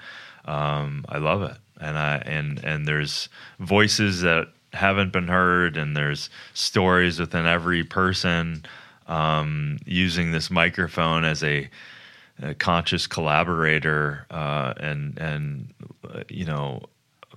ear to our conversation is fantastic. Yeah. And I love it. And I'm learning, as you know, so much, and exploring, and my entrepreneurial brain and DNA is just like, oh my God, let's do more stuff with all of these great people. So yeah, I'm enjoying it a lot. I think what you can bring to this that I haven't seen yet is shining a light on some of these amazing people that because of all the travels that you've gone on, people that no one's ever heard of who are like doing incredible things super obscurely, and you can be like, tell everyone about this, right? Yeah, I mean, if people want to check out, like, a perfect example of that is episode number 2 with my buddy Chris Patton. Mm-hmm. You can't even Google search him. Nothing will show up. And this guy's been dedicated to the planet and clean energy tech for 20 years. And his life is centered around the civil unrest in Western Africa in the 90s when it blew up. And he was stabbed and he was shot, and he lost all his friends. And he survived it. Is this the Blood Diamond guy? And this is the Blood Diamond guy. So he sold his rights of part of that journey into what was now the Blood Diamond movie with Leonardo DiCaprio. And they took some liberties and made it into a Blood Diamond situation, but that wasn't what he was doing. But it was that he spent the next 20 years dedicating his life to figuring out what energy systems, from underground Russian scientists to obscure Tesla technology and his own science team, and working directly with NASA and developing technology of lunar habitat, power systems. From what we know now, it's the only power systems that they've signed off on. So this guy, and I've known him for 17 years, and we resonate in this way of commitment. I think he's utterly committed to not having this planet fall apart in our hands, to create better uses of non-nuclear, no emissions, no waste power systems. And he's done it. And I can't wait to scream from the highest mountaintops on what he's doing and what we're involved with. Yeah, more guys like that, right? Yeah. Cool. Well, I can't let you go without leaving people with a couple things that they can take with them. The show did such a great job of talking about a lot of the stuff that you care about in a very macro sense. Like we go to Iceland and we see how they're generating sustainable power, but it's like, all right, well, what can I do? You know, how do I translate that into something actionable in my day-to-day life? So I think, it would be great through the lens of sustainability and personal health to leave people with a couple simple practices that they could think about and perhaps integrate into their lives that would help them. Well, I think that's more clear. Thank you. And I think more clear than ever, people need to be healthy. They need to stop distracting themselves and eat more plants and figure out a program that's going to work and get healthy, because we need strong people to do that. Give me a little vegan bicep flex right now. There you go. Come on, dude. Yeah. So we need strong, healthy, happy people, non-judgmentally kicking ass in their life. And I really believe that's the purpose of health, so that you can kick ass in your life and have the fulfilling life you want, so you're not miserable with a chemistry set that isn't working. So find a different way. If it's, your app, if it's my app, the 121 tribe, if it's finding a group of people, even online or whatever, that you can move and explore and just, find recipes that work, eat better, hydrate yourself. Without a doubt, that's the easiest one. I think environmentally, and it may feel like people have heard this before, but single-use plastic, my God, we need to stop. Quit buying, cartons and containers and water bottles that you're literally just using and throwing away. Unless you have a technology that you're able to use pyrolysis and break down the plastic and turning into fuel for your Tesla, which actually exists. So I'm mentioning it for a reason. Unless you have that technology, stop using the single-use plastic. Do everything you can. And this goes hand in hand to that, is start being aware of the unsustainable business practices of companies and big companies, and support and maybe pay a little extra money for your food, for your conveniences, to support companies that are doing things right, supporting companies that are being transparent with what they're doing and what they're offering. And that is absolutely something you can do right now, and demand that. Support those small, of course, right now. Support the small businesses right now. And if anything, I know so many more from all of them reaching out from the show, that there's some great people doing incredible things that people don't know about. So look at your dental floss, that Glide dental floss that is putting toxins in your liver by this chemicals of PGAs and all of this other. Stop using that company, because that company doesn't give a shit about you.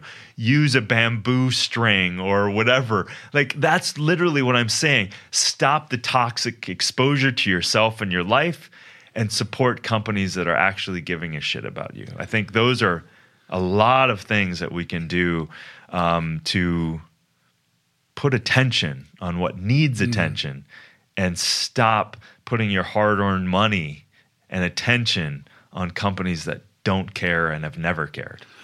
People are busy. they don't want to, or they don't have the bandwidth to devote the energy and time to trying to figure out who's doing things right and who isn't. Are there any resources that you rely on to figure that out? Like, where do you go to learn? Yeah, it's a great question. Actually, I'm trying to mobilize and use a sub part of the app as that, kind of a wellness warrior ambassador program. I don't know the name yet, but we have started an outline to create attention towards brands that are doing things right, create current events that are, and charities and organizations that are doing things right. So I'm just now starting that. I'm starting that with, the Generation Z kids, so that they can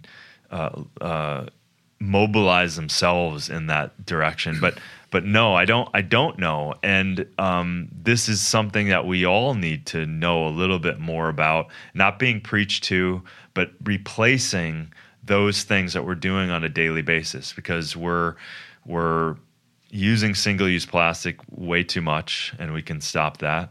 And we're also just not aware of, that's why I do a segment on the podcast called Fatal Conveniences, where I reveal some of these things that you don't even realize you're doing, to then have this chemical that you're being exposed to, but then have a solution for it. So we do need to move in that direction. And all the listeners, please reach out to me and reach out to Rich and give us suggestions, because I definitely want to support that movement. Yeah. I watched this movie the other night called An American Pickle with Seth Rogen. It premiered on HBO. And the young Seth Rogen plays two characters. He plays his great-grandfather and great-grandson at the same time. And the great-grandson is like this kid living in Williamsburg, Brooklyn. He's an app developer, and he's working on this app that he came up with that is that very thing, where you hold your phone up, the camera on your phone, and you hold it up to a product, and then it runs it through some calculus and database and comes up with a score and gives you its environmental footprint and impact and ingredients and toxins and all of that. And I was like, we should have that. That should be a thing that exists in the world. Absolutely. Let's do it. Maybe there's some version of that out there. If somebody knows, let me know, because I would like to know. Let's do it. And maybe you should build that, Darin. Maybe we should build it. Maybe you should call Seth Rogen and see how he did it. Okay, I'll call Seth Rogen. I know, I can get to him. You can, okay. Good, man. I love you, brother. Thank you so much for doing this. I'm so proud of you. Your success is so overdue and well-earned. I mean, what year did Superlife come out? Like 4 or 5 years ago? Yeah, the end of 15. Have there been, how many other books came out and then made the New York Times bestseller list like 5 years later? I don't know. I mean, that's the funny thing. It's so cool. And thank you. And I think you remember I chose to just take an organic route with the book. Just let it out and let it have its own. I didn't want to, there's a weird world. It happened because it was supposed to happen, not because you forced it. Yeah. And there's a beautiful lesson in that, I think. Yeah. Yeah, man. But I thank you, and this full circle of the show kind of being birthed by our conversation here, because of Zach heard something that you allowed me to share from, and the space that you provide. I see your opening and your ability to constantly have incredible conversations with people. And I'm proud of you, because I know also that you've stretched yourself to have the success and had vulnerability in order to expand to this level. I remember those conversations, and I'm equally proud of you. Yeah, thanks, brother. It's been a journey. Yeah. Proud to take it and blaze it with you. Yeah, man. So you're welcome here anytime. Proud to be your friend, and keep rocking it, man. I plan on it. So if you want to connect with Darin, at Darin Olien on his Instagram, it's blowing up like crazy. The book is Superlife, barukas.com, some kind of promo code maybe. I'll let you guys know. And what else, man? The 121 Tribe app, which is pretty cool. 121tribe.com. Mm-hmm. Yep, people can go there. There's 3 free days. You can get some movement, plants, some breathing stuff, and you can check it out. You can buy it if you want, but it's free. And Down to Earth on Netflix. Down to Earth. And I was going to ask you, what do you have coming up? But that's like another 3-hour podcast. Yep. So just an excuse to have you come back. 100%. All right. Peace, brother. Love you. Peace. Love you too. Lance. Killer Human, that Darin Olien. Hope you guys enjoyed that. I just love that guy. Be sure to give him a follow on the socials. He's @_Darin Olien on Instagram, where he's exploding. He's also @Darin Olien on Twitter, but Instagram is really his jam. Check out his book, Super Life, his podcast, The Darin Olien Show, 121tribe.com, and visit barukas.com/richroll to receive 15% off one of the tastiest superfoods and also the most nutritious I've ever tried in my life.